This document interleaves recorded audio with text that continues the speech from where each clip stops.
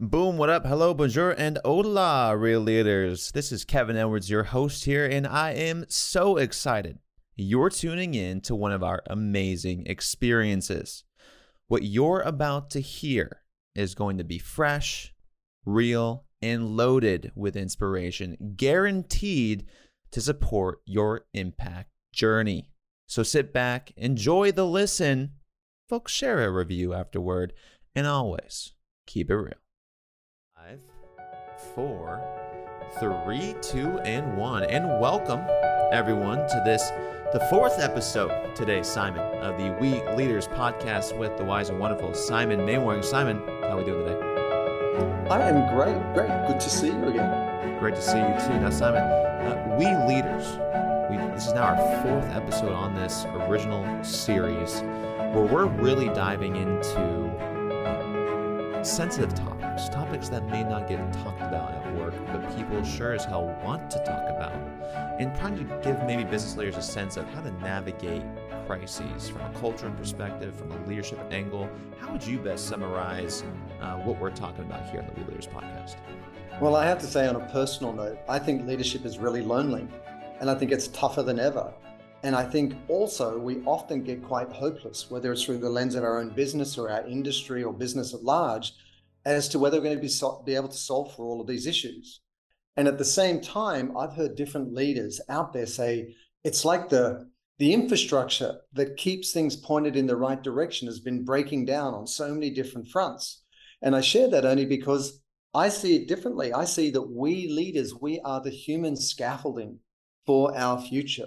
So when we feel lonely, when we feel hopeless, we've got to lean into each other, and not just to support each other, but to learn from each other and to kind of inspire each other, because, you know, the optimism that I choose is a self-fulfilling prophecy. If I am optimistic, I'll get a little bit of good done. And then you'll look at that and go, well, maybe so I can get a little bit done. And then hundreds of leaders will do this in their own unique ways, industries, regions, markets, and so on. And it'll take on a life of its own. So We Leaders is all about recognizing what it means to lead when we've got these huge challenges. So looking to each other for support and inspiration, and to look at each other's work as inspiration for the more we can do together.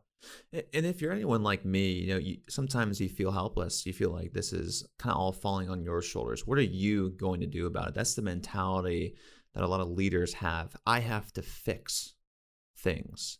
And I think where we're trying to get to in this podcast is to say, well, let's step back a little bit.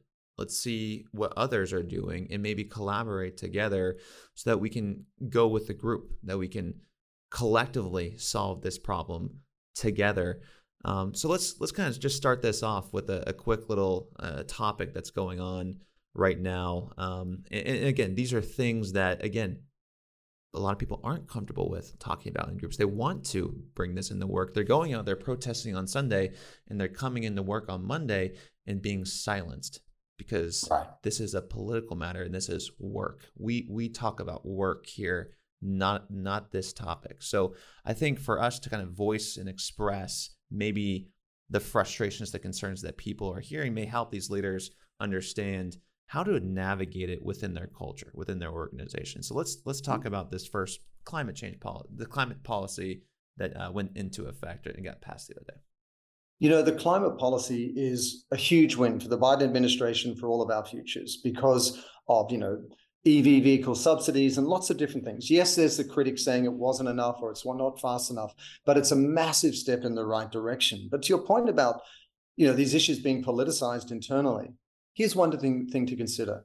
There is no limit to the role that business can play right now. I mean, when you have the president of a country at war, President Zelensky, talking to Mark Schneider, at the world's largest food company, Nestle, about, you know, how they can better support Ukraine's efforts by, you know, not doing business in Russia, you suddenly realize that you've got heads of state talking to heads of companies in the context of war. I mean, in real time. So it's not just women's empowerment or same-sex marriage or gun control, but it is these very real urgent crises that business must speak to now. With that as context, inside your office, when you go in on a Monday morning, you have to be very sensitive to the fact that people have different points of view, and they have every right to have a different point of view. The challenge for your company at large, and then your employees will self-select whether they want to be a part of it or not, is the tone of voice they want to adopt and the issues they speak to. In my opinion, you've got to get sustainability, ESG, environmental, social, and governance right. You've got to get D&I right, and you've got to pay a fair and living wage. Above and beyond those table stakes, you speak to issues that are meaningful and relevant to your brand. And then in terms of your tone of voice, it could be anything from just being positive, like kind bars who want to spread kindness, all the way through to a Ben and Jerry's or a Patagonia that are much more provocative on the climate front. And then that sets the tone inside your company for the dialogue that happens. And you have to respect everyone's individual opinion and also recognize there will be a spectrum of opinion inside the company. And it starts inside, doesn't it? It's like we're providing maybe some recommendations, but at the end of the day, the change needs to come from inside out. So take about all these, recommendations of what you will ultimately, this is a change the leader has to make inside to make a change with that outside.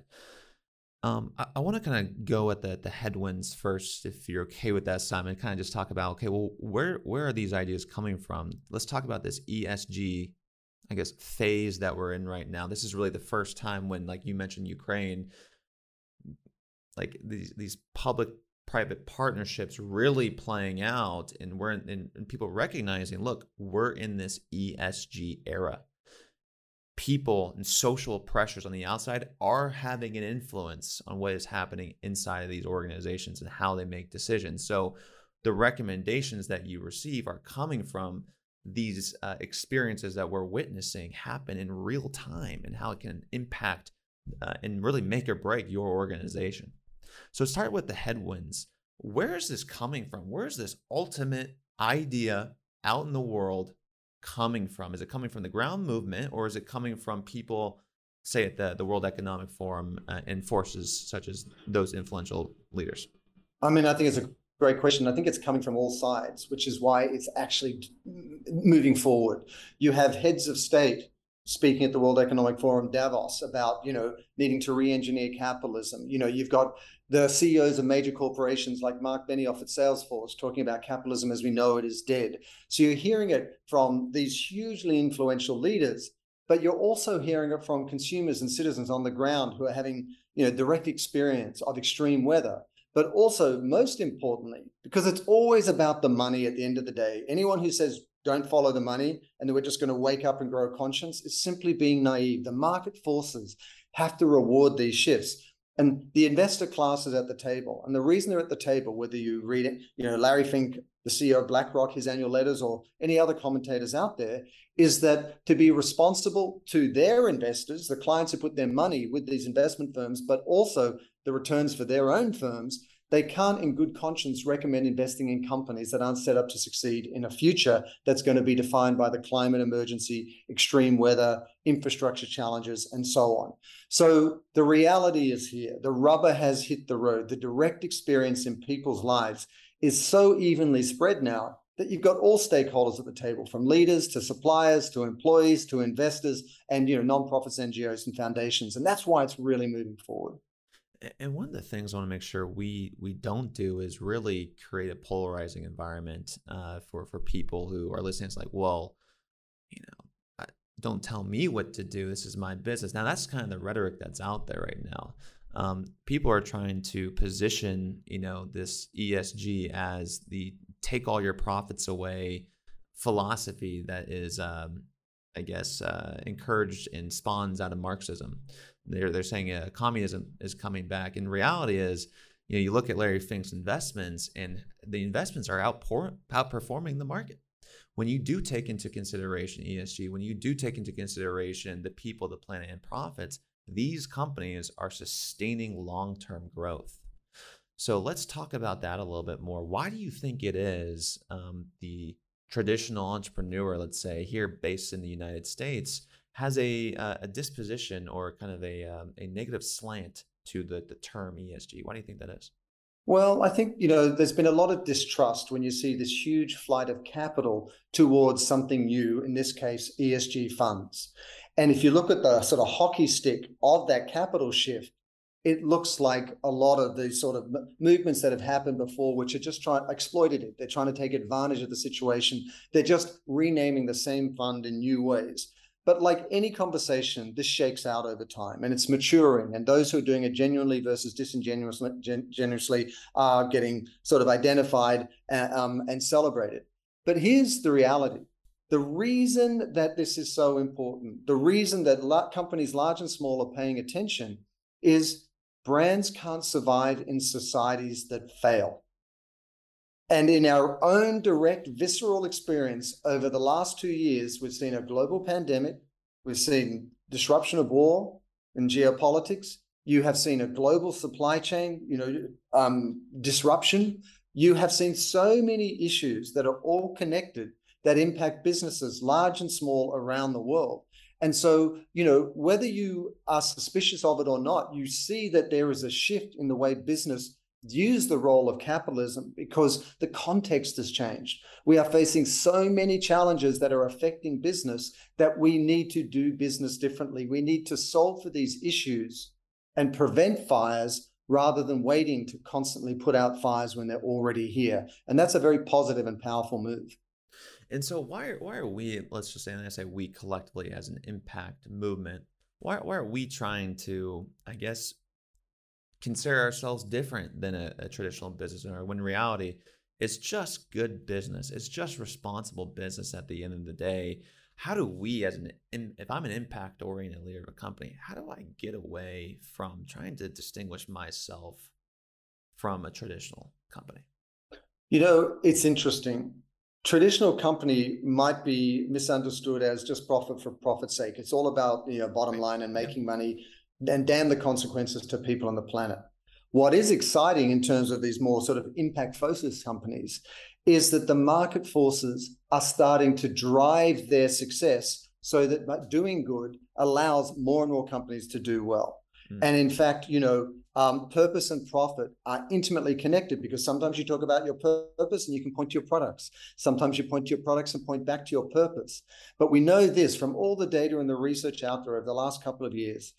Employees, customers, consumers, investors want to buy from, work for, and invest in companies that are doing good. And it's not rocket science. Just look at the world we're in. Look at the headlines on your phone today. Everyone is concerned about their future.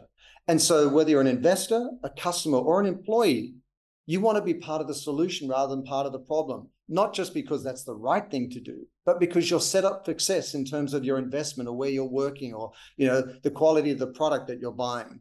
And so you're starting to see these market forces rise and grow and increasingly reward those companies doing good. And you're going to see more and more companies slide off the back. The companies that don't think it's important, the companies that wait to be third or fourth or fifth or 10th in their industry, that kind of would rather do what they've always done in the past rather than sort of self-disrupt. As there's an exponential increase in the expectation on business to do more good, those companies waiting too long will slide off the back. They'll be on the wrong side of history. And so what does the world look like to you? How does private-public partnerships look? What does it look like to you, Simon, in 5-10 years, if we were to make this shift? Because this is kind of the directions that we see is going. The headwinds are behind these impact-oriented companies, and they're catching the wave. What does it look like to you in 5-10 years? Well, we don't even need to project out 5 or 10 years. Let's look at the most recent history. Give you a couple of examples. Look at the clean beauty industry. Every brand is now falling over themselves talking about, the quality and caliber of their ingredients that go in their makeup and so on, and also their packaging, re-engineering their packaging because of plastics and so on. Look at the clean food industry. You walk into a Whole Foods or an Erewhon or, any one of these sort of Trader Joe's, and you're like, it's like Vegas in terms of all of these claims about companies doing good. I mean, it's just shouting at you. Look at the fashion industry, clean apparel, where everyone is talking about re-engineering their supply chain because 30 to 40% of apparel ends up in landfills. And it's one of the most egregious sort of culprits in this equation. Or look at the auto industry. Just consider this. When I wrote my first book, We First, that came out in 2011 and so on, everyone was just a pylon to Elon Musk, who was trying to stand up an alternative energy vehicle company. The combustion engine was the archetypal American industry. It was as American as apple pie. And here we are just 10 plus years later, and every major auto maker has committed to transition out fully to alternative energy vehicles. So you want to project 5 or 10 years down the track? Just do that exponentially. Just look at every industry that is feeling the weight of expectation from their employees and their customers and their investors. Every industry retool what they're doing, A, because of that expectation and they want to be relevant, and B, because they're feeling the same effects of the climate emergency, loss of biodiversity, plastics in the ocean. They're feeling it themselves. So this is not only sort of an impact strategy, it's a survival and relevance strategy. And I think if the mission is strong enough, it will sustain itself. And what do I mean by that? If your mission is incredibly strong and you're able to get others to see that vision, to see that mission, you're unstoppable. I mean, if more people can understand the business principles that you have and the vision that you have, what is getting in your way? Investors are able to see it. They want to help continue and support to that mission. So to go back to what you just said, if I am a business leader listening to this, what do I do tomorrow to get there eventually, to have that exponential return for my company and in my industry? All right, I'm going to give you 3 different solutions because the companies are at different stage in this journey. And this is all the work we do through consulting at WeFirst. We help brands at all the different stages. First stage, you got no purpose. You haven't defined it yet, which is why you exist. We help them define what that purpose is, then integrate it inside the company and bring it to life through their storytelling. And by way of example, it starts by answering key questions like, what is your enemy? Like, what do you exist to solve for? What are you the only of? When you're at your best, what are you doing? You start to externalize yourself by answering these questions, and then you interrogate that language, distill it down. And, we worked with Mammut in Switzerland, which is an alpine adventure brand, and we gave them this solution, to create a world moved by mountains. Something very simple, but is a big, powerful platform, an emotional platform to them to leverage. The second group of companies might be those that are doing a lot of different things and, they have a purpose, but they're not really activating it in a way where you're connecting the dots. And we help brands become movements, which is just a lofty way of saying, how do you get suppliers, employees, customers, and partners all pointed in that same direction of your purpose? And really, you're giving them co-creative opportunities to bring that to life. So we work with employees and partners and customers and so on to really help them think, well, listen, if this is our purpose, what role can I play? How can we co-create content? What impact can we collaborate around? And then the third group of companies who are typically, leaders in their industry or the purpose landscape more broadly, they want to shape society. They actually want to shape culture. And we help define for them what is that overarching conversation, cultural conversation they want to lead that will allow them to kind of even transcend their product, services, or category to shape culture, shape their industry, shape society at large. And as I mentioned before, just consider what everyone's doing already. All these brands talking about same-sex marriage and the constitutional right to an abortion and gun control, and CEOs talking about, more aggressive climate targets. Nothing is off the table. So, where do you start? It depends where you are in your journey, but you need to define your purpose and values if you're just at the beginning of that journey. You need to really launch, build, and sustain a brand movement if you're already underway with your purpose. And then you need to, at a higher order, if you are leading a brand movement, really shape society above and beyond your industry. And I want to generalize here for people, because obviously Mammut's going to be a lot different than another B2B company or some supplier or something like that. But let's just stick with that example. I used to have a Mammut backpack actually, in high school. Loved it. Now, there are a lot of outdoor backpacks out there. Let's talk about differentiation. Like, what was kind of that, if you're allowed to share, what was that kind of conversation like, and how did you unlock that purpose throughout those products? Great question. And also, we do this work with B2B companies, whether they're law firms, whether they're wealth management firms, whether they're private equity or venture firms as well, because we're all still human beings telling a story. We've got to communicate emotionally to people what makes us different. And as there's a pylon in this world of purpose and conscious capitalism, these B2B companies really need to differentiate themselves. So, a big portion of our work is in that area. But the process was like this. You have this esteemed, elevated, 160-year-old Swiss company who's really traded on their tagline, which is Swiss since 1862. And they realized that the glaciers were melting, that they needed to play a larger role in terms of the climate sustainability conversation, especially as they went into markets all around the world in Asia and beyond, far outside Europe and Switzerland, where it had been based for so long. And What we did was we did a discovery process where they shared all the relevant materials. We did stakeholder interviews across the entire company in all their different markets around the world.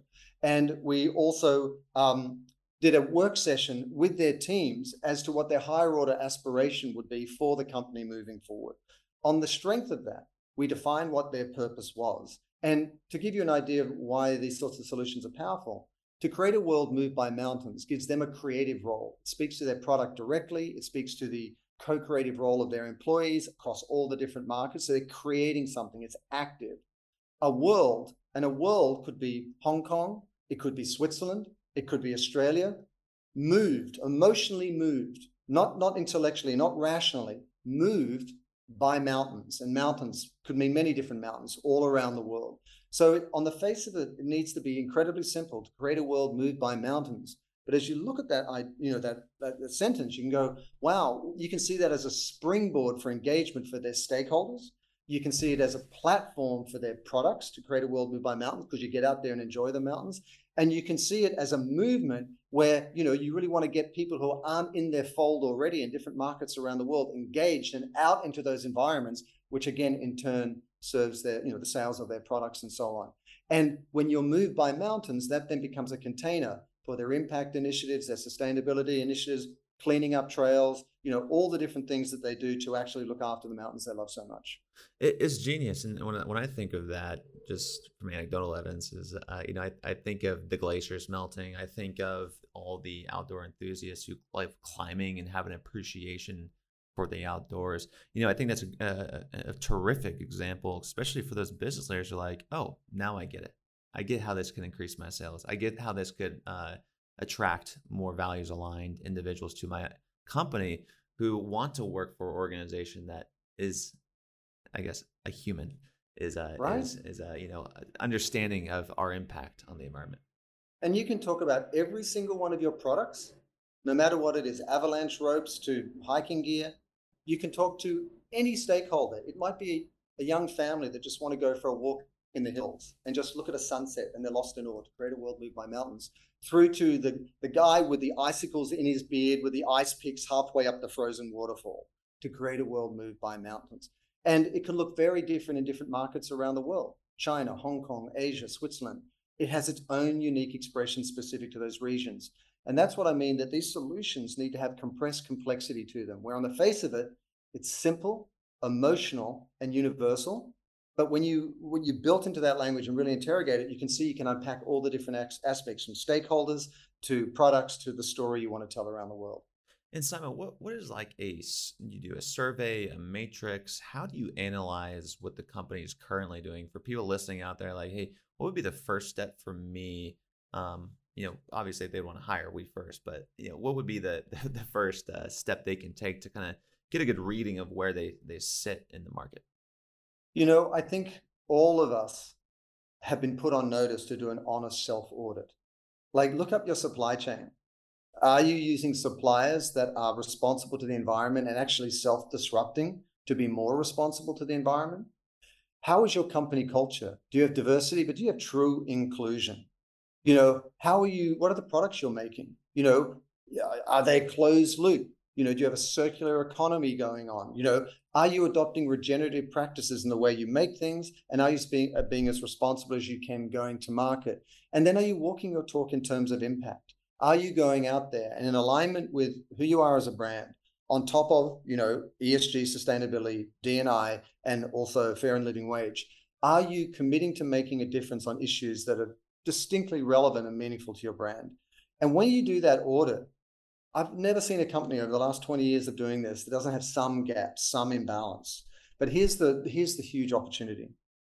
When you've got a really foundational purpose and you let that inform your entire organization and really shape what products you make and how you take them to market, everything starts to work towards that one end. Everything, you connect all the dots, you unlock the synergies between them, you get the compounding effect. All stakeholders are speaking or singing from the same sort of hymn book in a way. And that's when your brand becomes a movement. That's when it takes on a life of its own. That's when someone walks into your office and goes, yeah, I just feel it in the air. I mean, I've spoken down at Patagonia, I've been in a Cliff Bar, I worked on the Nike brand for a long time. It's in the air. And you create that when you actually have a clear purpose that's brought to life and that animates the company. And then, when you do that consistently, you're like, wow, I know what this company stands for. I know why these people work here. I know why I buy their products. And if you're a leader of the organization and you're on the path and you're taking these steps, you mentioned like, you can feel it in the air. Help me understand from your experience, like when you recognize that shift had finally been made. You know what I mean? Like, yeah, it's an intangible thing, right? How does one understand that? Yeah, we're here. I have to say, I'll give you a concrete example. I worked on the Adidas brand in London for 3 years before I moved to Portland, Oregon, to work at Wieden Kennedy on Nike. So I had a direct contrast between Adidas or Adidas and Nike. And you'd sit there as a creative, because I was a writer then back in the day before I had gray hair. And I would sit there at my desk and you go, oh my God, this is a freaking awesome idea, like an ad concept. You might be working the Olympics or the World Cup or God knows what it is, something. But you're like, Nike wouldn't say that. Nike wouldn't say that. It's not the Nike brand. And, when you start to feel it in the air, it's almost a function of alignment between all the different experiences of the company.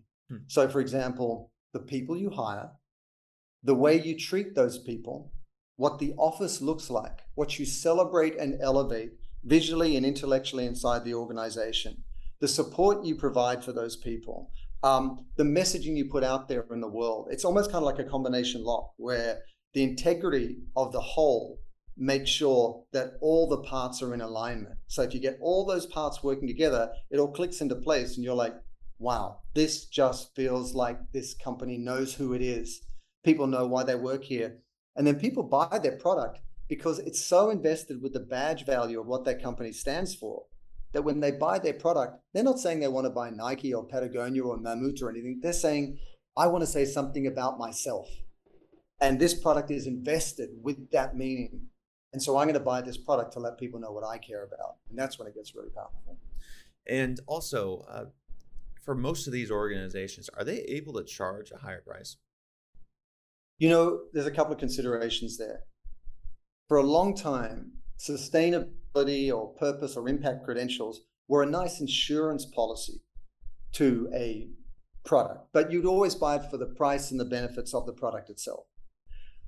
That was largely true as well because the economies of scale weren't there. Like it cost a little bit more to get sort of recycled plastic or rather than, alternatives and so on. But those economies of scale are coming such that you can compete on price and have a more sustainable and responsible product. At the same time, younger demos, millennials and Gen Z are coming through who consciously choose to buy responsible products because they see their future being forfeited every day. And at the same time, all of these different companies are getting that pressure I talked about from employees, investors, and consumers saying, our world's in trouble, what are you doing?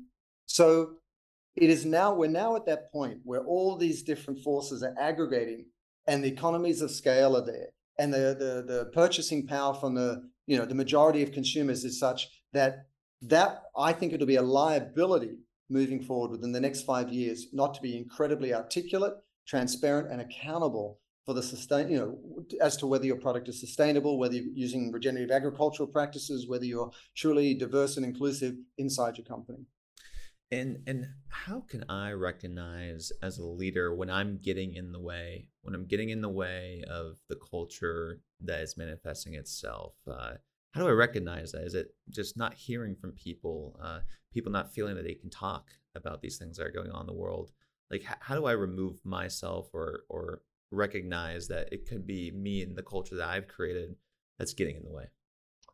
Yeah, well, that's a good question. That is a good question. I want to share one expression that I think is very true, which is pride comes before the fall. When you think your SHI something doesn't stink, when you think that it's your way or the highway, when you think that everyone is there to be of service to you, rather than flipping that upside down and saying you as a CEO need to be sort of an exemplar that inspires other people to lead and you really unlock the agency of everyone inside your company, something will come unstuck. So how do you know? Or how do you find out? I think you need to create an environment where you give people permission to show up authentically. And when you do, for example, annual reviews, or when you speak to your board, or when you speak to your leadership team, or when you're doing your surveys, you create anonymous opportunities, you create safe environments to really get honest feedback. And for example, I do reviews at WeFirst with our team members who are fantastic. And one of the questions I specifically ask them is to say, listen, I know I'm not getting it right all the time. I'm trying my best. And I know that there are things going on behind the scenes that you may not know about that make me show up in ways that I probably would change if I could. Can you share with me how you might like to see that happen differently? Are there any areas that are annoying you, or do you think we could improve? Just be open and honest and be human. Like this idea of the CEO or the boss is so old news. You are collaborators in a purpose that's going to build a business that will be profitable because of the positive impact it's going to have in the world. Absolutely. And the question I kind of want to ask now is like going back to where we started, the kind of the beginning of this episode, in the politics and kind of bring that. Now that's really a forward-thinking organization. It's a company that I think people want. I guess what I'm hearing and seeing is like a lot of people that work for companies, they want to be talking about these issues in work. But at the end of the day, business has been so separated from this, from Right. bringing, why? Because it's polarizing. Of course it is. Right. So how do I, as a business leader, go, yeah, I like the idea of it, but at the end of the day, I am incredibly concerned about this polarizing and starting arguments and fights within my organization. Your thoughts and opinions on sharing politics in the workplace? Yeah, politics is more polarized today than we know, as we all know, than ever. And that's compounded by social media and recent events, at least here in the United States, if not around the world. I don't know that politics ever has a place inside the workplace, but I do believe that issues that are otherwise politicized do have a place. Okay. And it's a gray area. But what I would do is, rather than let these sort of tensions foment and get out of hand and create a toxic environment, you can create safe spaces through tools like Fishbowl and otherwise, where you can have a closed environment, a walled garden inside your company. You can bring up an issue. People can make comments anonymously or otherwise, and you can talk about these issues, where the company stands, what we're going to do about it, what we believe, and so on. Invariably, in some companies, there might be a person that just wants to pick a fight. That's just kind of where they are in their life.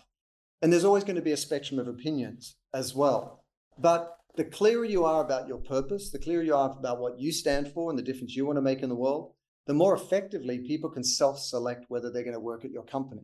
And that doesn't mean people still won't have the difference of opinion, but the bandwidth, the spectrum will be narrower, because that funnel will have really allowed the right sort of people who care about similar things to come to the table. But what I've heard, which is really interesting, some of these companies that everyone knows that are very, very progressive and proactive and driving change out there in the world also suffer the issue that some people inside the organization will say, I love that we took that stand, but did we have to do it that way? Did you have to say it like that? Right. So you can't ever get it right. This is that downside of fleshware, this human being stuff. If we got rid of that, we wouldn't have any problems.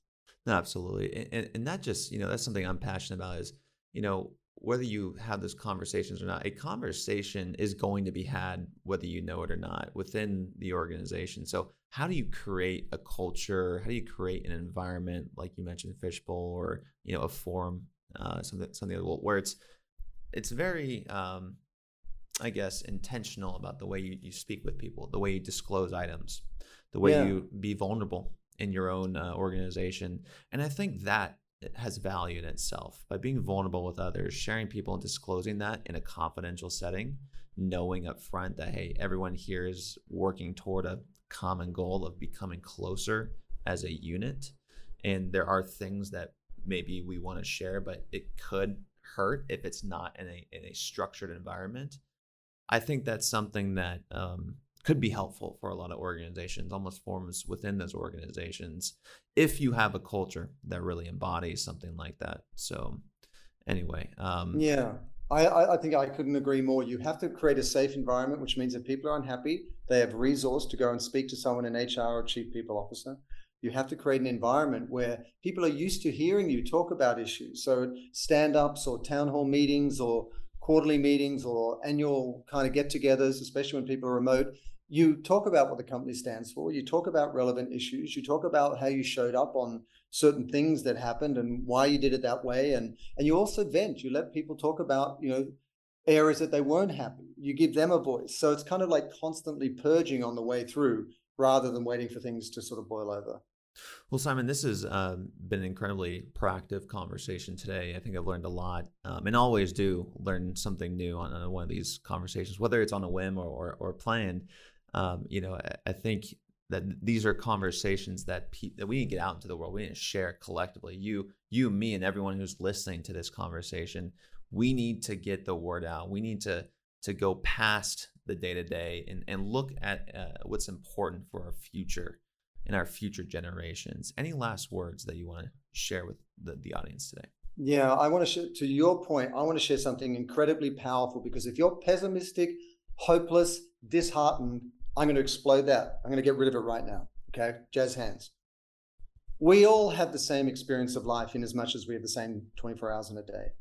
But where you choose to put your attention, your focus, is determinative as to your experience of life. If you just look at the negative headlines and you just listen to people talking about what's going wrong, if you just sort of spiral emotionally, in a negative way, of course, it's very hard to face the future with confidence. But if you manage how much news and social media you look at, if you focus on the positive stories, if you lean into the peers and colleagues that are having a positive impact, you can have a night and day experience at the same 24 hours. And with that in mind, I want to say this. If you think we can't meet these challenges with equal force, just consider this. We have never had all stakeholders at the table before to re-engineer capitalism, including the investor class, the money. We have never had business, large corporations, global enterprises, and an army of entrepreneurs out there innovating to solve for issues that are affecting them all. We have never applied consistently the full reach and resources of business to solve for issues that affect people and the planet. And we have never done it with a deep and profound commitment to be in alignment with the natural world rather than stealing from it. So if we sit there and gnash our teeth and wring our hands, I would say, what are you crying over? We haven't even begun to try. We are like barely 1% in what we could do when you consider that we've never done all of those things at once before. So don't underestimate the innate goodness of human beings. Don't underestimate their ingenuity, and don't underestimate what we can achieve in a crisis when we all work together and lead together in this spirit of we leaders. I am hugely optimistic about the future. This is not the end of something. It's the beginning of the most incredible business renaissance we'll ever see. And it's arguably the most important decade in human history. And I think we'll show up and we'll answer that calling. And folks, we're talking about something so simple. We're talking about something that is a mindset shift. It starts with me, right? And then it goes to we. It's inside out, right? It's inside. It starts with you in order to make a change today. They're going to impact future generations tomorrow. Simon, where can people find more information about the book Lead with We? You can get Lead with We at Amazon. I'd love you to deep dive into the research, case studies, strategies, and tactics you can use for your business to grow your business by scaling your impact. If you want to connect with me about your brand, I'm Simon at WeFirstBranding.com, Simon at WeFirstBranding.com. And also do know that we're going to have a Lead with We course up there soon. So go to WeFirstBranding.com, check it out, and register to be one of the first to know about it. So I just look forward to sharing thinking, but any effort, anything we achieve, it's only going to be done together. Folks, thanks for tuning in today to the 4th episode of the We Leaders podcast with Simon Maywaring, hosted by the Real Leaders podcast. I appreciate you if you could leave us a review. Let us know what you think, what you thought, how we can improve the show on Apple Podcasts or on Spotify. All of those reviews do go a long way in terms of searches and helping others get help with their company, their culture, and how to change the world. Simon, appreciate your time today coming back on the We Leaders podcast. And for everyone listening out there, always keep it real. Thanks, Simon. Thanks, John.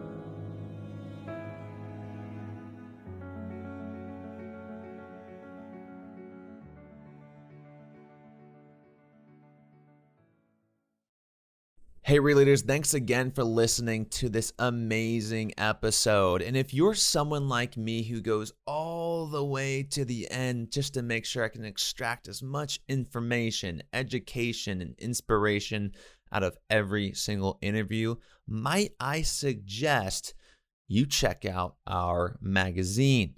If you go online to realleaders.com today, you're going to get the first 30 days for free, where you're going to be able to access all of our magazines, courses, and live events from some of the top thought leaders around the world.